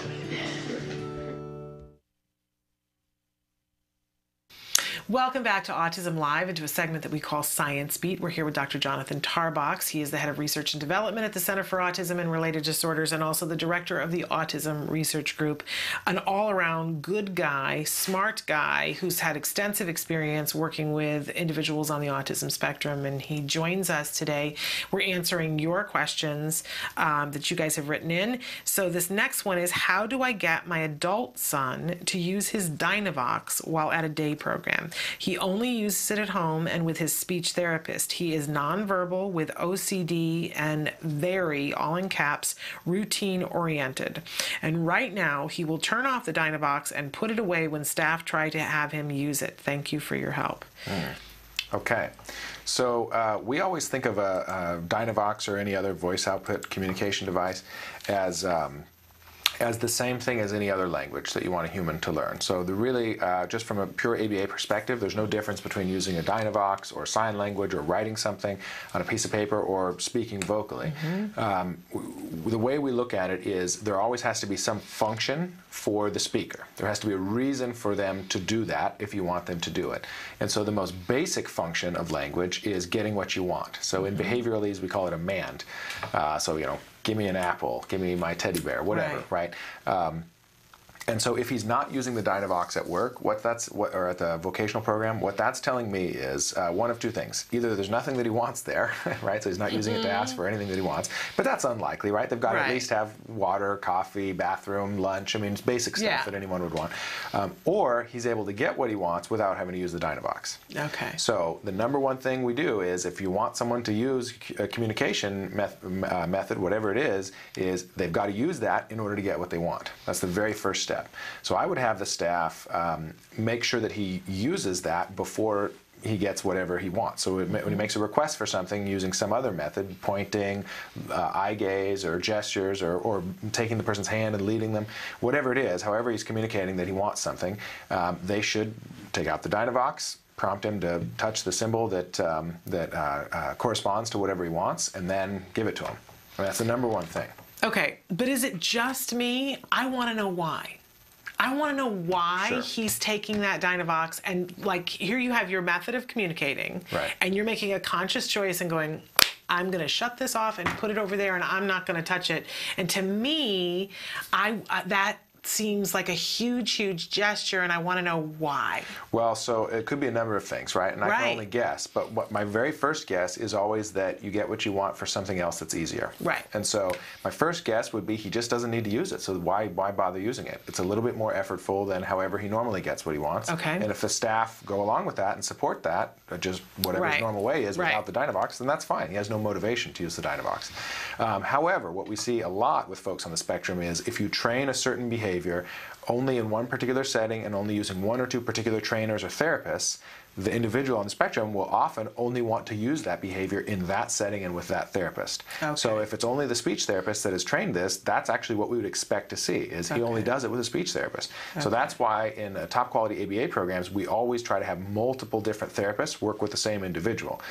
Even if it's only a 10-hour-a-week program, we try to at least have two different therapists and one supervisor, right? And we train the mom, and we train the dad, and we train the nanny. Because it has to generalize. It has to generalize. And we train the teacher and the teacher's aide, or in this case, the vocational staff, whatever the case is. You train the maximum number of people possible to implement the same teaching and learning programs with the individual so that it generalizes. Okay. So that's where I would start. But I'm also curious to know like if they've ever tried an iPad in that setting, with something else that can work like a Dynavox but has a different system, obviously, and it has to be trained. Because we've heard from one other viewer that. And that's the only reason why I'm bringing this up, was that at a certain age he didn't want to use his Dynavox when he was at school because it wasn't a cool thing. It doesn't look cool. Whereas the iPad looks cool. Makes you look cool, but the Dynavox is a little clunky. It's a little heavier. It's not the cool thing, and kids don't want to gather around to see what you're doing. Where when you have the iPad, it's currency. That could be. So could be. It depends on how socially motivated the individual is. Yeah, but that could be. But however, a lot of speech and language folks point out that there's a lot of benefits of Dynavoxes over iPads. And I'm not an expert in this, so I wouldn't really be able to speak one way or the other. But there could be good reasons to keep the Dynavox. Okay. But again, unless the individual is kind of embarrassed by it or something like that, why not? Just makes it. I think for all parents, it's like we want to crawl inside their heads and live for 10 minutes so that we get it. Yep. It's what we want to do. Another possible reason is it could just be a routine thing. I mean, once you've learned, for a lot of folks that I've worked with, once they've learned to do something in a particular way in a particular setting, that itself becomes a routine, and they don't want to do it in a different setting because that's not how you're supposed to do it. You know what I mean? So if he's not and she used to mentions doing that he's very rigid about how things are, and if that's the pattern, but that can be changed. Oh, absolutely, yeah. Okay. Need good old positive reinforcement. All right. So again, I'd love to hear back from you and hear what you figure out and how it works and how you get to the happy place. Because that's really what it's all about. How do we get to the happy place, That's right? Okay. So my son covers his ears a lot when we go to public bathrooms. He's 4. I have seen him do this too when my daughter falls and he anticipates her crying. So he mainly does this when he's anxious about a noise that is about to happen. Thank you for your show. It's a godsend. We so appreciate you really watching. Nice. I think this is interesting because I've shared before on the show that we had lots of problems in bathrooms with my son and noises and sensory. And loud flushing and all that. I mean, it tends to be tile surfaces, so the sensory, the sound bombarding everywhere. It's loud and sharp. Yeah. But he's also doing it when he anticipates his sister crying, and so he gets anxious about those noises. Sure. What do we want to... Well, what I would suggest, and I love saying this, and I don't know if this is accurate or not, but I love it when I can say, don't worry about it. That's okay. For a 4-year-old kid, unless that behavior of covering his ears is really getting in the way of doing other things that matter, which maybe it is, and we don't know. Okay. But if it's not, I would say that's okay. He doesn't like to hear those noises. Those noises are scary or aversive. They're disruptive for him. Let him cover his ears for a little bit. Let's maybe worry about it next year. That's what I would suggest. I love that advice.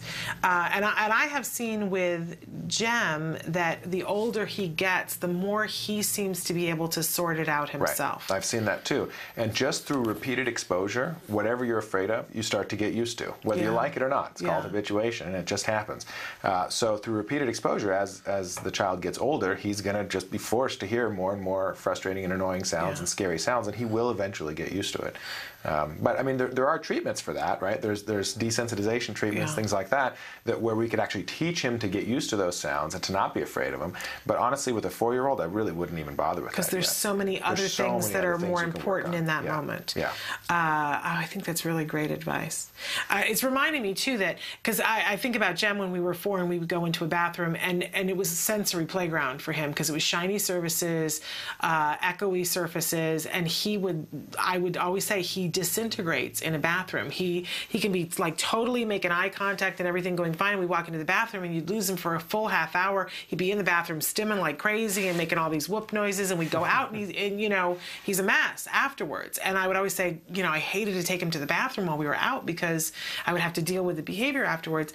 And I just, as we were talking about this, realizing that we just don't have that anymore on any level. That's great. Now he's like, totally, let me go to the bathroom by myself, let me come out by myself, what's your issue? So just a little hope for everybody that it can change. All right, we're going to take another break, and then we're going to come back and talk with Dr. Tarbox. Really, we're going to take a short break and come back and talk about where he was last week. I want to hear all about this, so stick with us.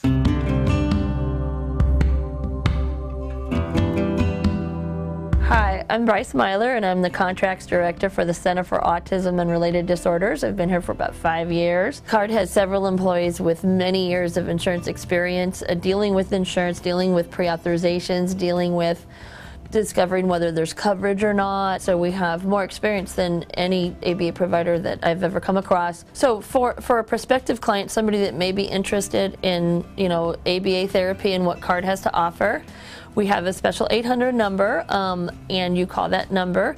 They will talk to you about what we have to offer, how ABA works. He'll ask you for the front and back of your ID card, and then we check to see if you do or do not have coverage. If you have coverage for ABA therapy, we try to do whatever we can to set it up where we can bill for you and you don't have to fight with the insurance company every month to get your claims paid. For California residents, we recently did a series of insurance trainings all over the state, and you can click on the link below to watch pretty much the full presentation. It has a lot of information, how you can get your insurance company to comply with what they're supposed to do, understanding the networks, and many other valuable pieces of information.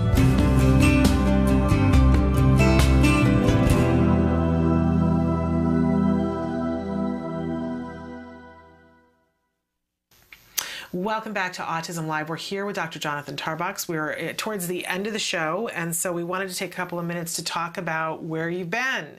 Sure. You've been traveling, and tell us, enlighten us. Right. So last week I was in Littleton, Colorado, at the headquarters of the Behavior Analyst Certification Board, the BACB, which is the professional credentialing organization that provides the BCBA credential, right? We're in alphabet land, but it all starts to make some sense, yes? And you know, the BCBA certification is still a relatively new thing. 20 years ago it was brand new. Now it's the standard, right? So if you're in any good quality ABA program, your supervisor should be a board certified behavior analyst, or BCBA.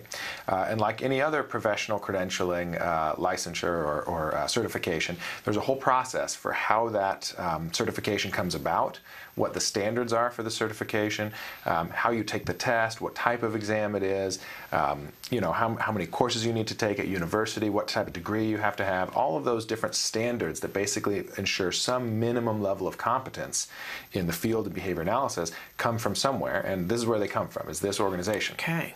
So it's the tap line, the tap root for all the good things that we want to have happening in our lives. This is where it's all coming from. It's very, very important. Yeah, if you care about you know, competence in our field, if you care about professional standards in our field, if you care about there being some kind of accountability, then having board certification as a behavior analyst, the BCBA certification, is very, very important. It's sort of the first step. There's lots of other things we could do too, right? But that's the first step. It's the foundation, really.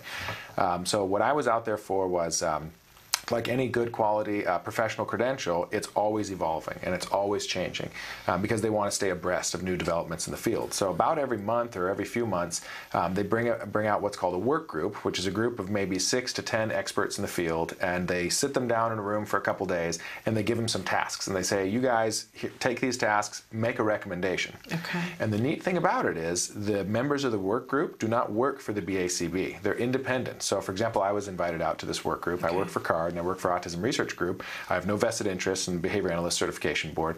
I was just invited as a subject matter expert.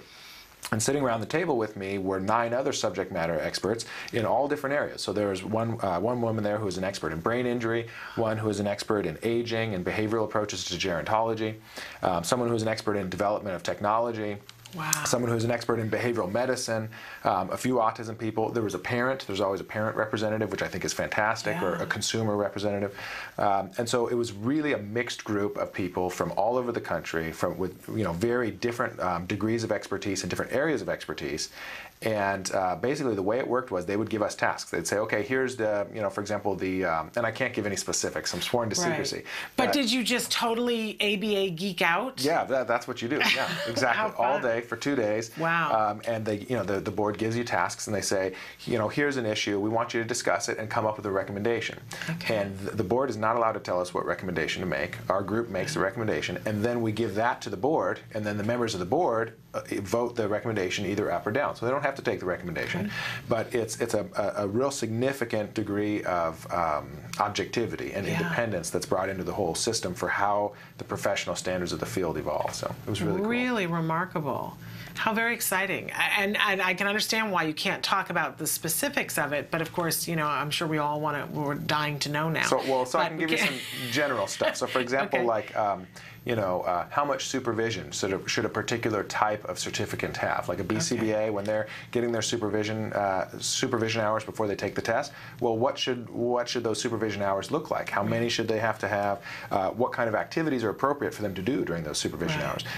What type of supervisor is appropriate to give the supervision to that person?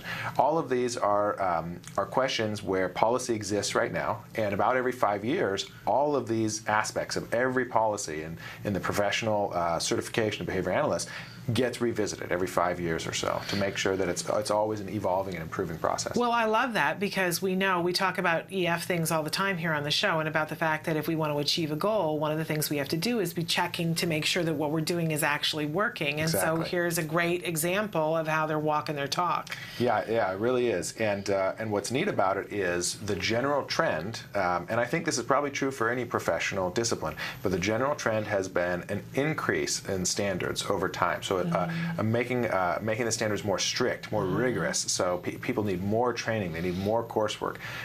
The qualifications for what actually makes something good training or good experience becomes more and more strict over time. So we're sort of letting few and few stinkers slip past the goal. You know what I mean? Well, and we know that quality ABA is really when I think about when I came into this arena and I didn't know anything about ABA, and then I knew about ABA, and then I knew how important it was for kids on the autism spectrum to get ABA, and then in the last 2 years I've seen how essential it is that it's got to be quality ABA. Absolutely. That's all I talk about anymore is not just ABA. It's been a very interesting shift for me, the necessity to talk about the difference between just ABA and quality ABA when we're talking about autism. It's absolutely it is.